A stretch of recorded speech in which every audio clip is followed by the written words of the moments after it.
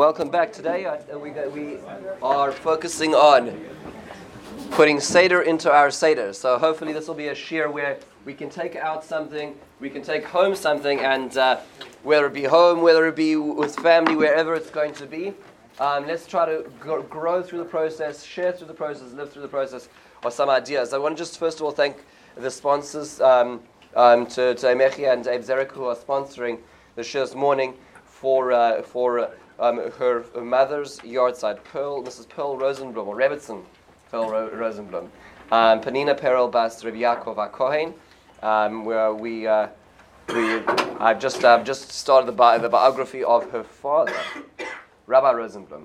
So there's an incredible history, of part of the American Jewish history and the Hirschian history of the Mishpacha. Mitzvah Shem should be Leilu Nishmasam. We also want to thank Lisa Friedman, who's sponsoring on two accounts for Ira, for Yisrael Nasanel Ben Shlomo, somebody who impacted all of our lives in this room, somebody who we deeply remember. We also remember that it was Pesach. Remember that it was his. He got through the first 2 days of Pesach to be with the Mishpacha. That was around specifically now, and also for Lisa's mother-in-law, Mrs. Miriam Friedman, Miriam Bas Nasanel, and it's of course a pleasure to have Miriam here. So the namesake continues. It should be in Nishmasai and in Nishmasa, as we continue to always be impacted by Ira and his family. Also, today's shir is sponsored by Mark Berlin. This is the first yard site of Mrs. Judith Berlin, his mother, Yehudis Bat Yitzchak.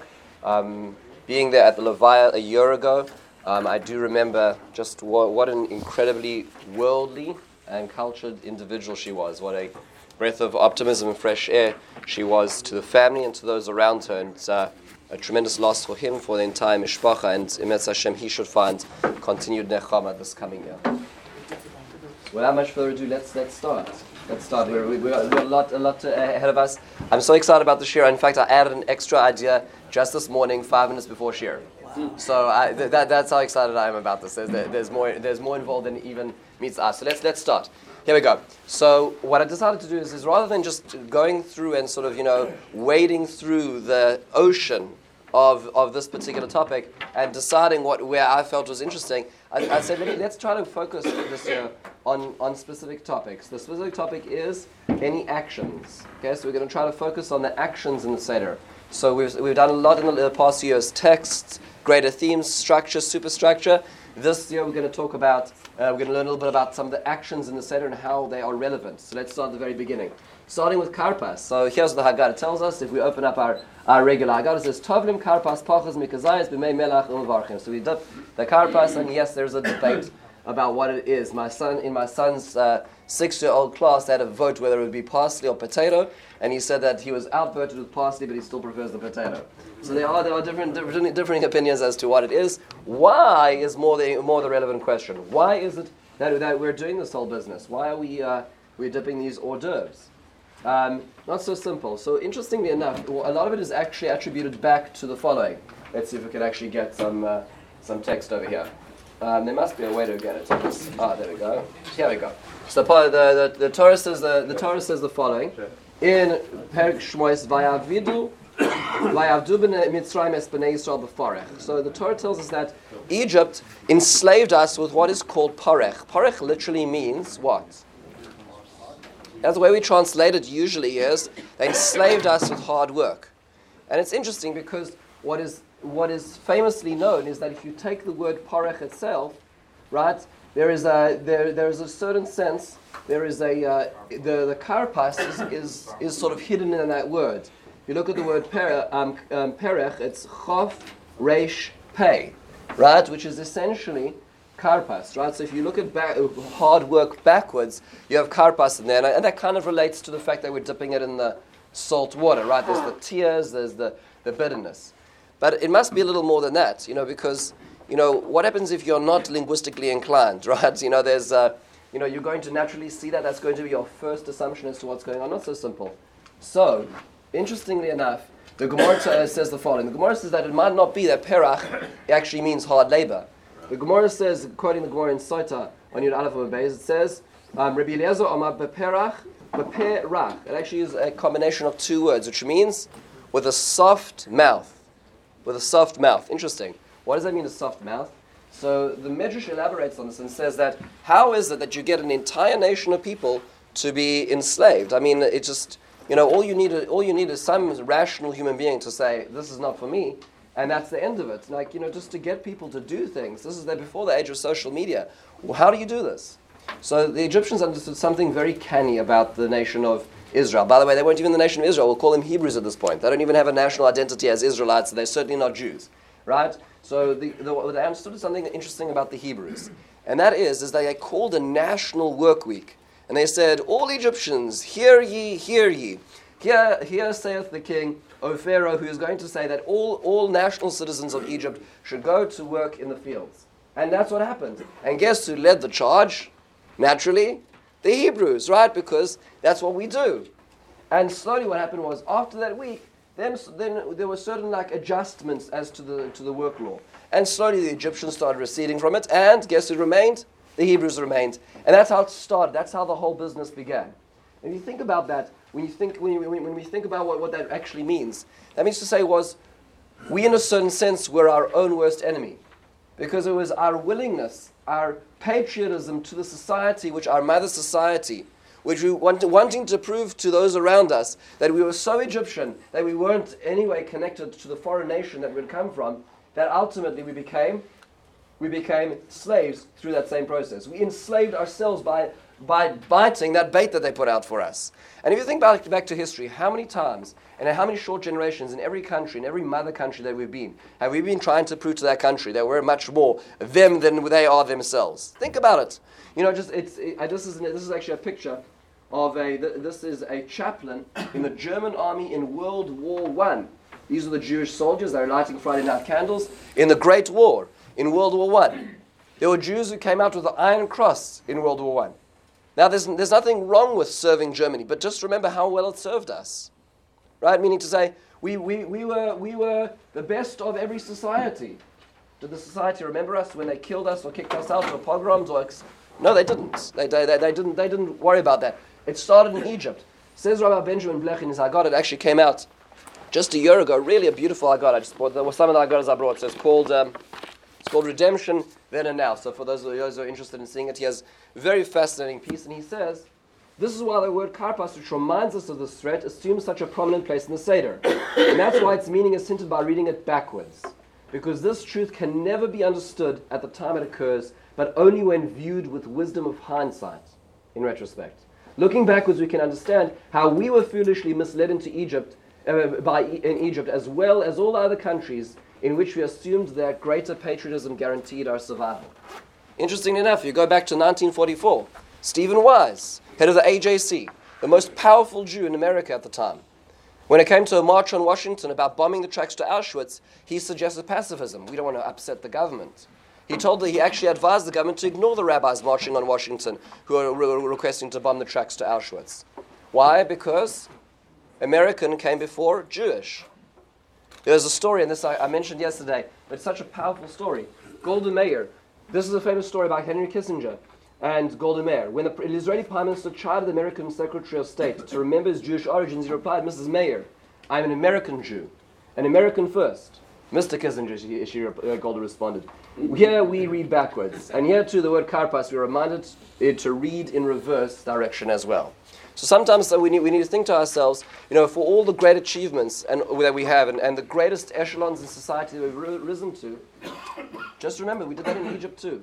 And that was our downfall. We need to retain that balance where we still have that connection to our core identity, or we need to work out where our core identity lies. That's the question that Karpas has. Very, very powerful point.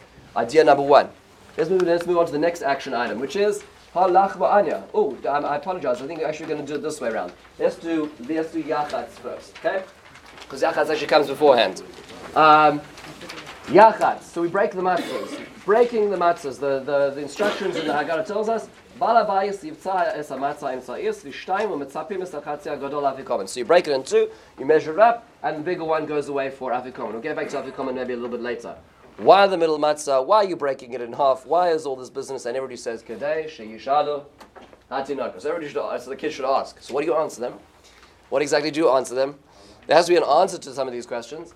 So I saw an interesting insight which was brought down in a separate Haggadah. This is called the historical Haggadah, if anybody has a chance. Rabbi Nachman Cohen. Rabbi Nachman Cohen is a researcher who still works at YU. You have a chance to meet him. He's doing incredible research. He's putting out volume upon volume of ideas. And this is his Haggadah. When I was working in YU, he very kindly gave me a copy.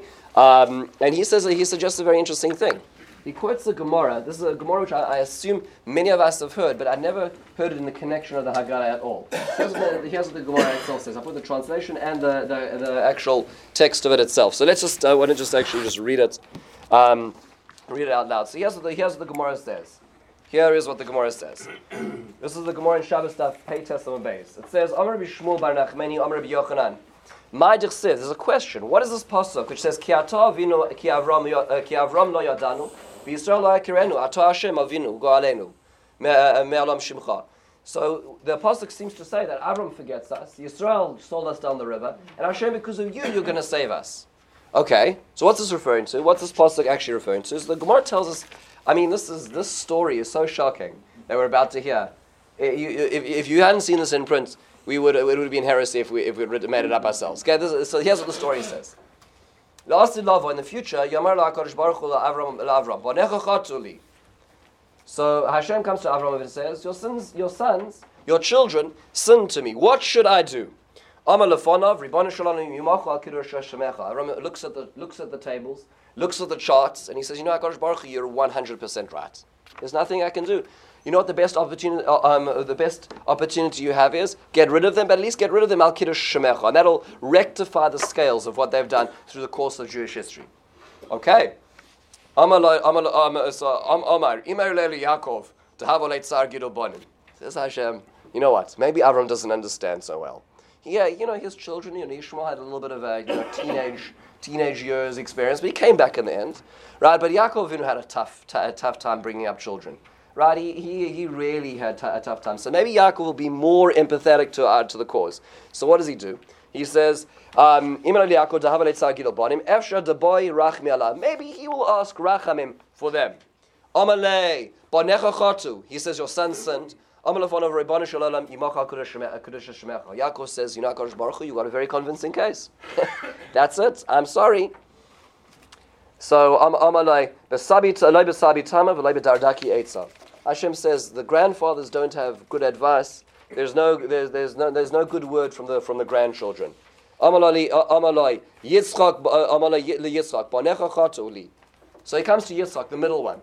Yitzchak, he was always very quiet, right? Yitzchak doesn't have so much about him in the Torah. We hear a lot about Avram, we hear a lot about Yaakov. Okay, maybe, who knows? Maybe Yitzchak will have something to say.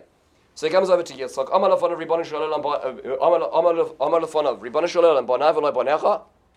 It's like the husband who says, honey, your daughter just threw the dessert on the kitchen floor. And so she says, my daughter? Right? So Yitzchak says, my children, not your children, Hashem? Really? That's the way it works? He says, when they said Nasa and Nishma at Har Sinai, you call them your firstborn. Now my son? Now you're shunting the blame to me, Yitzchak? So now Yitzchak gets technical.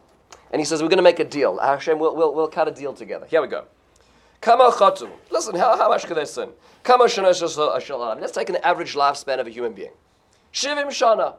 Right, 70 years, and Baruch Hashem, today we're seeing the average increase. But up till very recently, this is and still in many places. Shivim shana. Dal esrin dolay. We know that to the first 20 years, a person isn't really culpable for punishments, for whatever that means, and how that accumulates afterwards. Okay, so let's discredit the first 20. Pashul chamshin. So there's 50 left. Okay. So take away 25 of them because of nights. Now remember, when there's no electricity, what happens when the lights go out is you go to sleep. Today, I'm not so sure, when the lights go, when it gets dark outside, I'm not so sure we're so safe. Right? He says, but however, so take another half of those. Take 25 of those which are involved with davening, eating, going to the restroom. Partial tarti sorry. You know what there's, if you halve it down, you have 12 and a half. So Yitzchak says, Hashem, if you're willing to just look, never. Look how much is left in a person's life to sin. 12 and a half years. That's really, that's full-time sinning. Right? So he says, if you can be sovel that, if you can bear that, that's wonderful. If not, what we'll do is we'll cut a deal. On my merit, on my credit, which means to say that whether Yitzchak has credit for this or he's going to overdraft for this, he says, I'll take half of it. And you think about it for a second, when you talk about the sacrifice of Yitzchak, the sacrifice of Yitzchak wasn't just up on Har Moriah. The sacrifice of Yitzchak was a continuing self-sacrifice for the community, for his children. That's what it meant. Avram, Yaakov weren't interested. Yitzchak was. So Rav Nachman Cohen points out, well, it's interesting because if you look at the matzos have different symbolisms. Kohen, Levi, Yisrael, there's all the different symbolisms. One of them is Avram, Yitzchak, Yaakov. Which matzah do we break? The middle matzah. Why would we break it in half? Because what did Yitzchak say? Let's split it up. I'll bear the brunt of that. Think about the sacrifice of what that actually meant. That's potentially what's happening over here. When you think about this, think about moments in our lives that we've made sacrifices for people when there was no interest, there was no end goal. Think about people from the previous generation who made sacrifices which we could not comprehend on the sake of others when there's not something to gain. That's what is happening in the middle matzah here. Let's go back to Halach Ma'anya for a second. This is not backwards in the slide, but it's the next section in the Haggadah. So we're told that Megale Samatos Magbias Laka'ara V'Omer B'Kol Ram. So what you do is you open up the matzos and you say to everybody else, Halach Ma'anya De'achla Avodasana De'Arja Mitzrayim. This is the poor man's bread that was eaten in Egypt. Kol Dichvin Yesei V'Yechal. Anybody who wants, please come and eat. Anybody welcome in now. Forget the question about how it is that we're inviting people right now. It's kind of like, sending an invitation after the wedding. So that's not what's happening over here. That's not what we're going to focus on. But there's another question at hand, and that is a very basic question, simple question here. Here you're inviting guests in, and you want to really impress your guests. So what do you give them? You give them poor man's bread. We're not even like disguising that fact. We're not saying come and have a meal. We say here you go, have this brittle cardboard. It's like what kind of guests are you expecting to impress with that, right? Meaning let's talk about the Korban Pesach, right? Maybe even the Charoises, right? But the Halach Ma'anya, that's your 5-star service. That's what it means to be a host. Very strange, right? Never thought about that, right? It's a strange way to enter the Seder. So interestingly enough, this is something I heard once from Jonathan Sachs. I didn't see it in print, but I heard him quote it a little while back. Let's see if we can get it actually in the quotation here. There's a section in a book called. Let's see if it's going to work. It looks like Mac is a little bit behind Microsoft when it comes to these things. Here we go. Let's see if it arrives. There's a book called If This Is a Man by Primo Levi. So Primo Levi was, of course, the Holocaust survivor, and he wrote many different accounts. Some of them autobiographical, some of them projected experiences. Some very terrifying experiences to write. When you this is not bedtime reading to read Primo Levi. So he has a book called If This Is a Man, and he has a description now of the end of the redemption from the concentration camps. This is his description, and it's the most remarkable thing because it really is a pirush on the Haggadah in a certain sense. Here's what he says: when the broken window was repaired and the stove began to spread its heat, something seemed to relax in everyone. Remember, the Germans have left. They're now in this broken camp. They have nobody to fend for themselves. There's no food. At this moment, Torowarski, a Franco-Pole 23 with typhus, proposed to the others that each of them offer a slice of bread to us three who had been working, and so it was agreed. Only a day before, a similar event would have been inconceivable. The law of the lager said, eat your own bread, and if you can, that of your neighbor, and left no room for gratitude. It really meant that the lager was dead. And by the way, when you read Knight, when you read Elie Wiesel, there was a conversation he has with a fellow as his father's in the bunk below him dying. So there's a fellow who comes over to him and says, take his bread. Right? Take his bread. Your life is worth more than his. And he refused to do that. He was trying to nurse his father who was dying slowly back to health. And the man laughed at him. He says, you'll see. It wasn't worth the soup and bread that you gave him because and meaning in a sort of sense the self-centeredness of survival is so great. What Primo Levi is saying is you could not share. It was the first human gesture that occurred among us. I believe at that moment can be dated as the beginning of the change in which we had no longer died, slowly changed from Haftlinger to men again. Meaning, the moment that a person can offer beyond themselves is the moment that they've now freed themselves from being constricted to self-survival. That's ultimately what we're doing. If you think about the Haggadah is saying is Halach ma'anya di achla v'sadabar mitzrayim kol dichin yetzer yisach. You know what? We don't have much, but even that not much is worth sharing. That's the greatest expression of freedom. That's the greatest expression of freedom.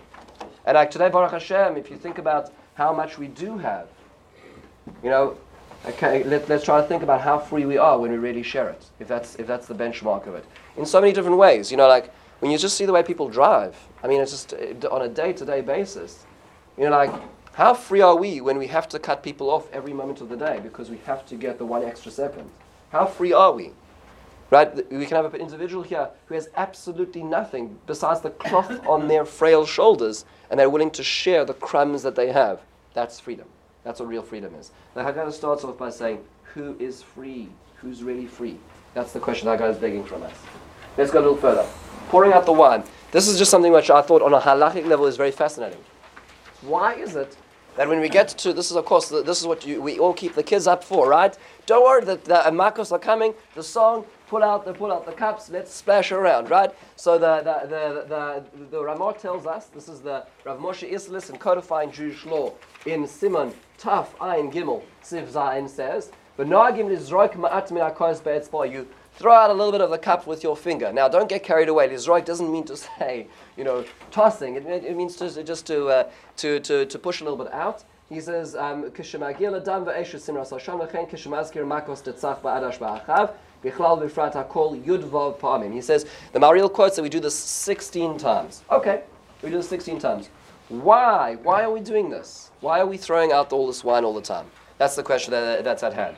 So famously, I think of the idea that we most famously are aware of is the Yalkut Shimoni. The Yalkut Shimoni says, this is in Parshas Emor, a famous idea which I think this is what we take home usually. The Yalkut Shimoni is dealing with the fact that we have a discrepancy in Hallel recitation. For the first 5 days of Pesach or 6 days of Pesach, we say Hallel. And the first 2 days of Pesach we say Hallel. Thereafterwards we say only half Hallel. Why? So the Yalkut Shimoni says, Davar achar b'shvil shemesu boy ha-mitzrim. The Mitzrim died. V'chelat ha-moitzo kol shiva simei achag anu korim bohem es ha-halel. Aval Pesach ein anu korim es ha-halel. On Sukkot we say the full Hallel the entire time. On Pesach, no. Ela b'yom tov rishon v'leilo. We only say it on the first night and first day, and in Chutz La'aretz the first 2 days and nights. Lama mishum b'nefol oivecha al tisma. Uv'kishloi al yagel libecha. Don't get happy when your friends are dying. Don't rejoice when your enemies are downtrodden. Don't feel that you now are able to gloat when they're on their way down. So we're talking about the makos. We're talking about how the entire Egyptian society was crushed. So don't gloat. This is not a moment. We as Jews are not going to gloat on the downfall of society. We've been at the bottom of the heel of every society. We're not going to gloat when this happens. So while we talk about their suffering, we take out a little bit of our full cup. Our cup does not overflow at this point in time while we're talking about their suffering. That's the most famous idea. However, there are other explanations which I wasn't aware of until pretty recently. The Mishnah Berurah actually on the Shulchan Aruch says something quite different. Altogether different, very different tone altogether. The Mishnah Berurah says, why? Because of the finger of God. Isn't that interesting? What's the finger of God representing? It's representing His power as doing the makos. It's not about the Egyptians and our empathizing with their position. It's in a certain sense, we're almost like creating a metaphor for that experience. We're pulling out with the power of our finger as Hashem had power over Egypt in that way. Not like the Hagos Moanis says with the small finger. And by the way, if you go around this room, I'm sure we could find many different minhagim. The spoon, the baby finger, there's lots of different options. And the Mishnah Berurah says specifically the index finger. Why? Because that's representing what God did. Okay, now not to disclaim any other minhagim, it just happens to be in this thought process. This is where he's going. He says another option. Why is it 16 drops? Let's clarify. 16 drops is because 10 makos 10, right? And then we also have Tetzach Adash Ba'achav. There is a tune to that, right? So there's Tetzach Adash Ba'achav, and then there's Dan Va'esis in Rosh Hashan. So there's 16 in total. So the Mishnah Berurah points out, Kabbalistically, Keneged Oisios Yud Vav Mishmoy Shel HaKadosh Baruch Hu. Shehiko Es Para. It's interesting that apparently the letters Yud and Vav, Hashem's name is made up of a Yud and a Hey and a Vav and a Hey. Apparently the Yud and the Vav of the name are the 16. In a sense, are the 16 which represent Hashem's Nakama, Hashem's vengeance upon Egypt, which is what we're representing in this. So the Mishnah Berurah is talking about a completely different tone altogether. He's not talking about thinking about those poor, devastated Egyptians. He's talking about representing the power of God. So we're doing this over here altogether powerfully. That may also represent the difference in fingers, maybe, as to what's going on. One last thing which I noticed, which is interesting, is that in a woodcut of the Prague Haggadah, should we try that again? No, there we go. Let's try that. We're still getting used to the Max presentation tools. So okay. Let's see. It's going to go pass us through again. There you go. Okay. So the Prague Haggadah has a woodcut in which it has a person taking out drops from the cup. And interestingly enough, what it actually says, the quotation on it is. So I'm going to read it to you. The quotation underneath it is this. This is again from 1526. So we're talking about really 400 and a long time ago now, right? It seems to me that this is here we are. The caption of the woodcut makes the same point. It says, all of the illness which I put on Egypt, I will not put on you. In other words, it's as if to say they should not harm us. There's a promise that Hashem made to us that when everything Hashem did bad to Egypt will be reflected in the good to us. So Hashem won't do the same things to us. So in a certain sense, what we're symbolizing is all the evil that happened in the Makos, the Dan Va'esis, in Rosh Hashanah, and Tetzach Adash Ba'achav, it should reflect well on us. These should be insulations or protections for us that we don't experience the same things. This is kind of in between, this Haggadah, this Prague Haggadah is in between really what the Yalkut Shimoni is saying in the Mishnah Berurah. It's not about the vengeance, it's not about the suffering, it's about our protection, which is really the middle course. Just a very different and interesting halachic discussion about this. Let's go a little further. It was moved to Tzofon, to the end of the Haggadah, the hiding of the Afikomen. So, the instructions tell us very clearly, Acha Gemara Su'uda, right, so you take a kazayas of the afikomen. At this point in time, the kids are clearly clearly in control. They have the leverage over the parents, depending on which way it works, who took what and who hid what. Nonetheless, this is an interesting Haggadah. This is a Haggadah of Rabbi Nachman of Breslov. It's perhaps the most punctuated Haggadah I've noticed. There's lots of exclamation points in it. So here's what he says, and he has an interesting psychological insight over here about the Afikomen, about what's hidden in our lives. So here's what he says. He says, "Halachnu." It's like you can hear this is very expressive and very emotive description. Here's what he says. "Halachnu leibud." We've gone to distraction. Ulai lifnei shanim satinu mehaderech. For many years, we have maybe erred from the road. We've taken detours.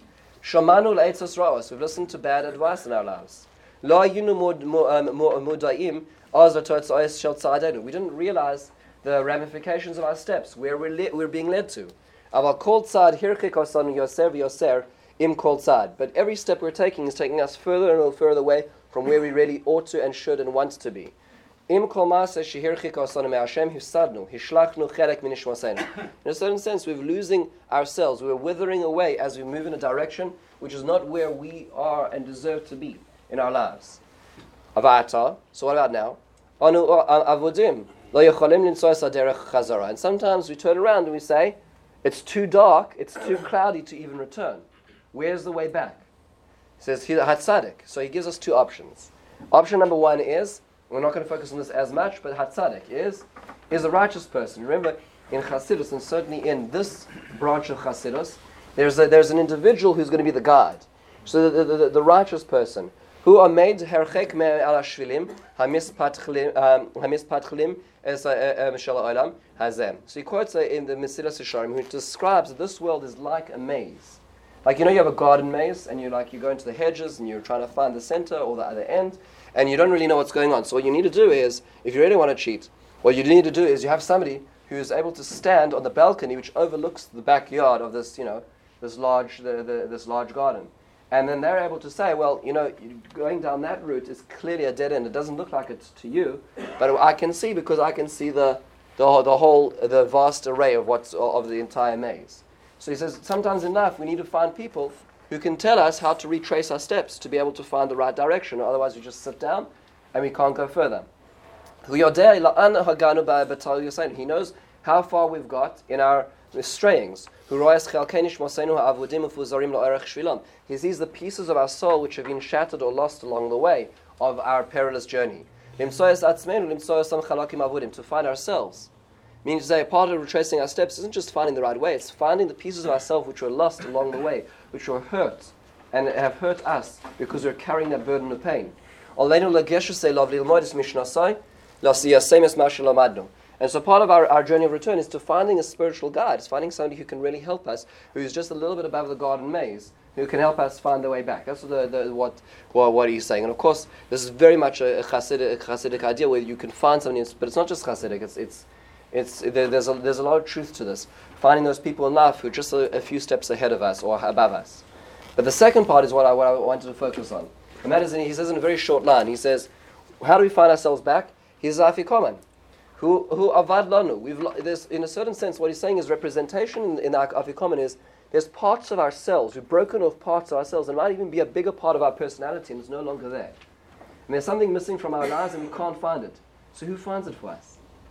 Isn't it interesting? He says, Ne'elam, lo, it hasn't disappeared.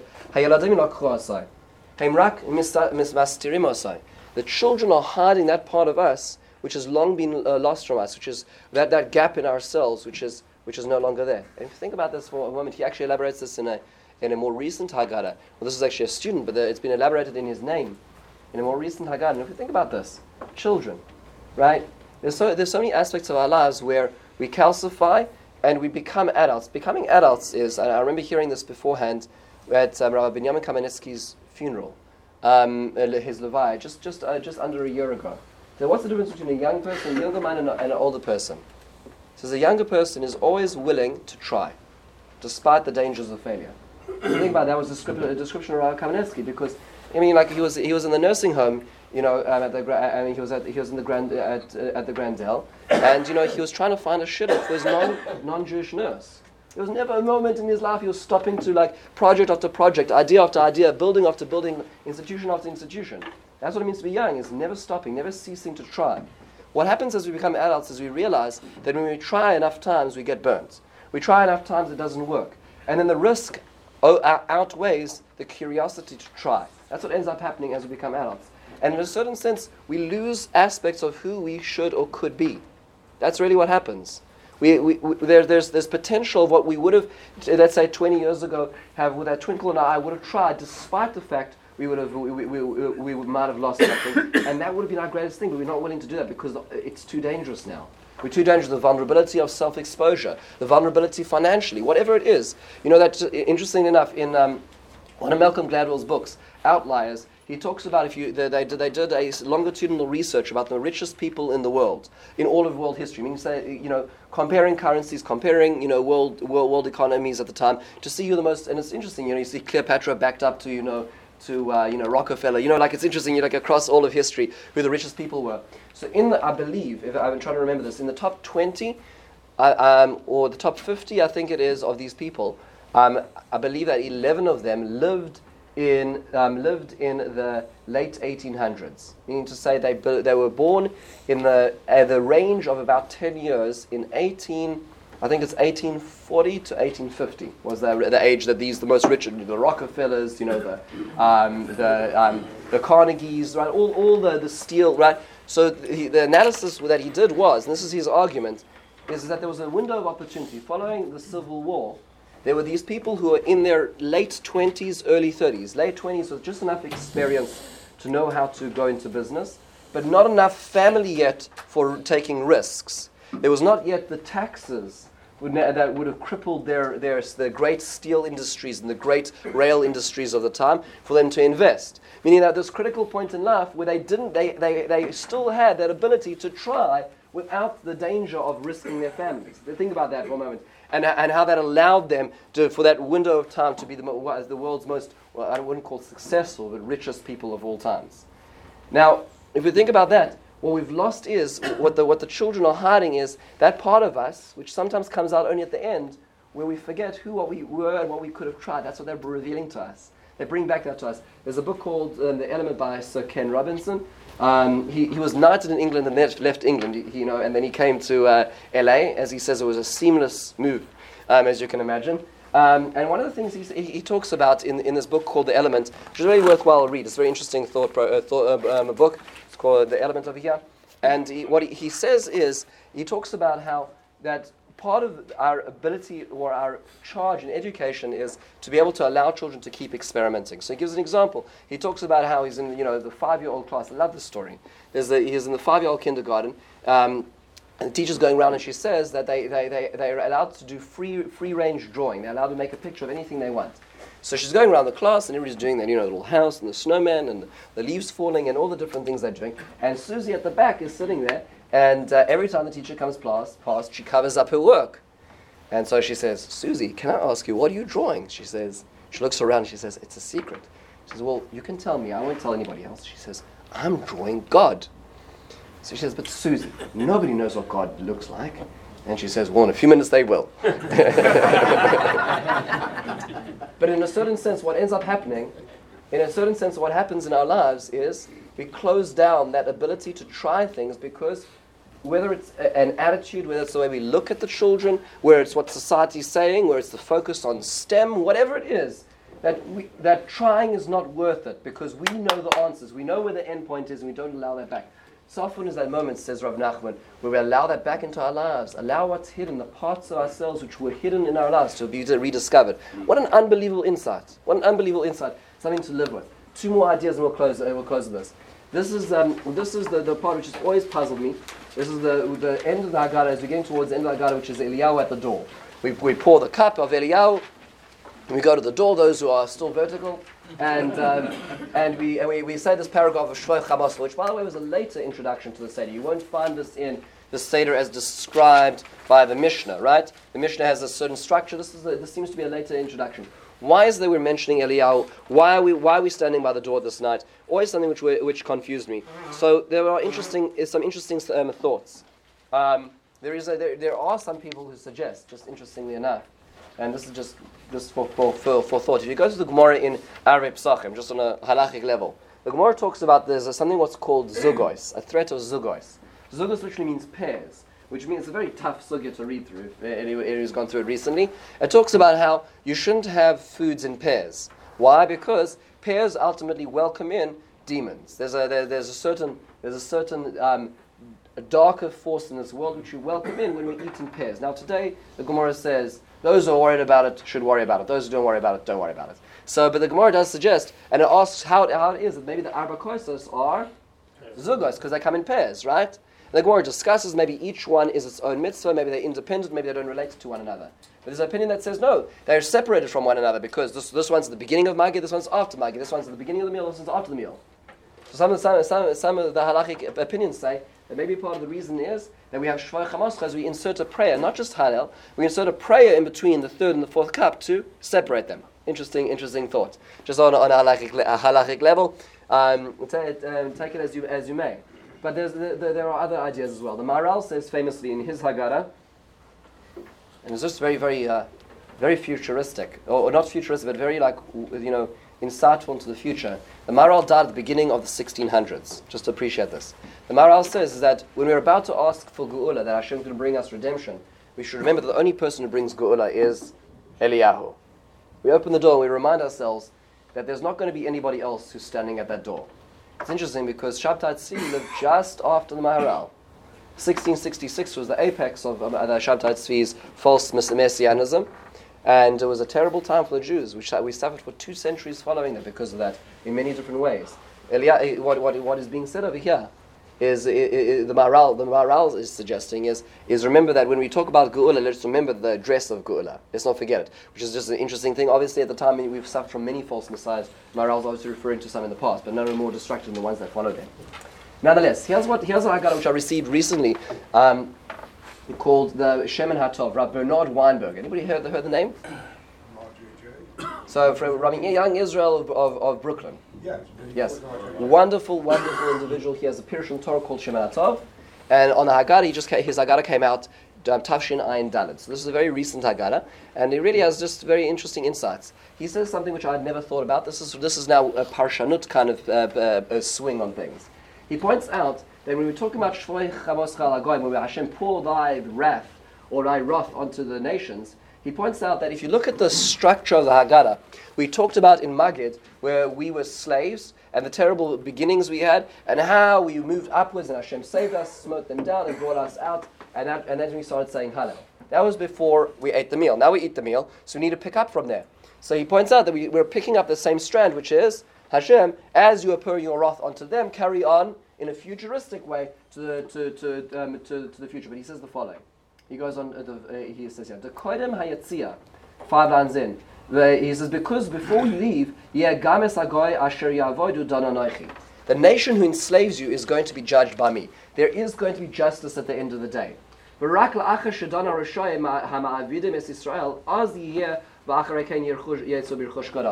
You can only really get to the point of real Yetzias Mitzrayim once there's been a justice. And we think about the centuries of lack of justice in our history, the unjustified or the unpunished blood of our brothers, sisters who have died throughout the centuries. He says only after that we only get real redemption when that comes to exactitude. By the way, who's doing the judging? God. Okay, just to be clear on that. Okay. That's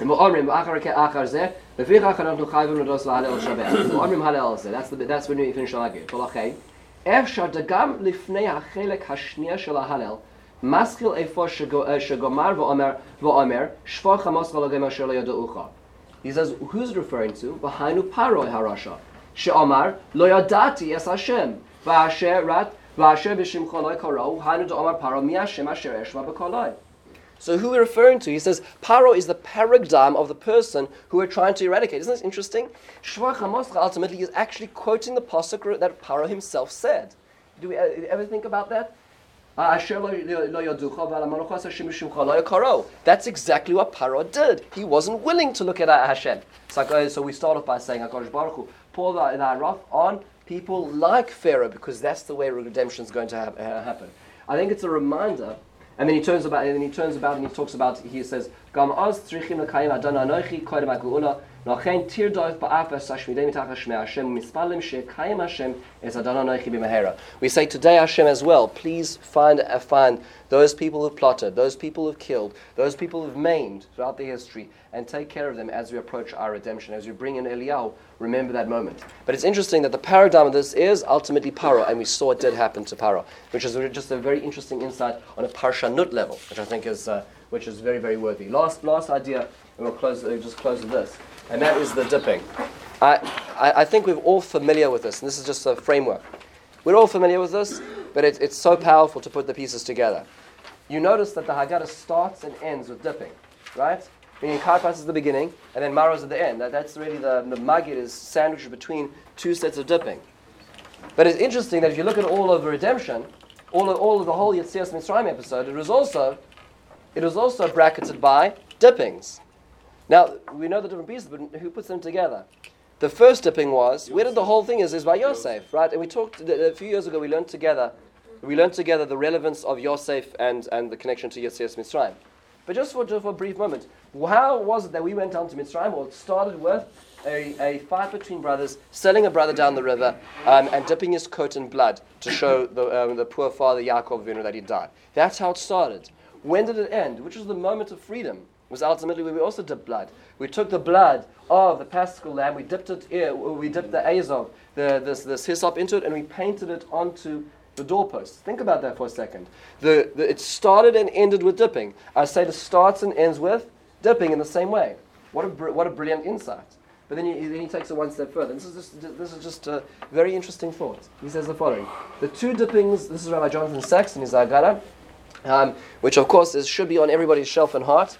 Which is different editions come out, but it's really, really worth it. This is actually to be found in the Haggadah portion, not in the essay portion. Most people go to the essays and read them before Pesach. It's worth just seeing this on the Pirushim on the bottom of the page as well. He says, the two dippings recall these events. The karpas itself sweet. Now, I'm not sure if that means to say that he prefers potato. Okay, but nonetheless, The karpas itself, sweet, is dipped in salt and becomes sour. The maror itself, bitter, is dipped in the sweet charoises and has some of the bitterness removed. Isn't that interesting?